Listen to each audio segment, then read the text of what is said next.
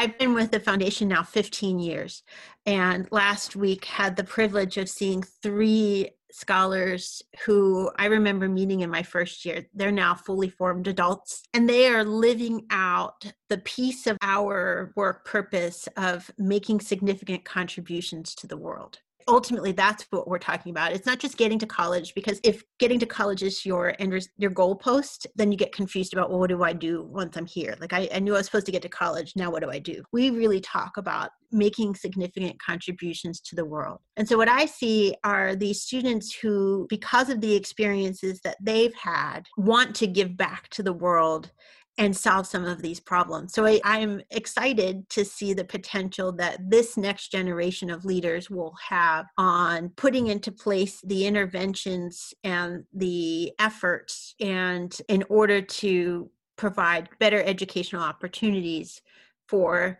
the up and coming students who are going to benefit from the paths that these students have blazed.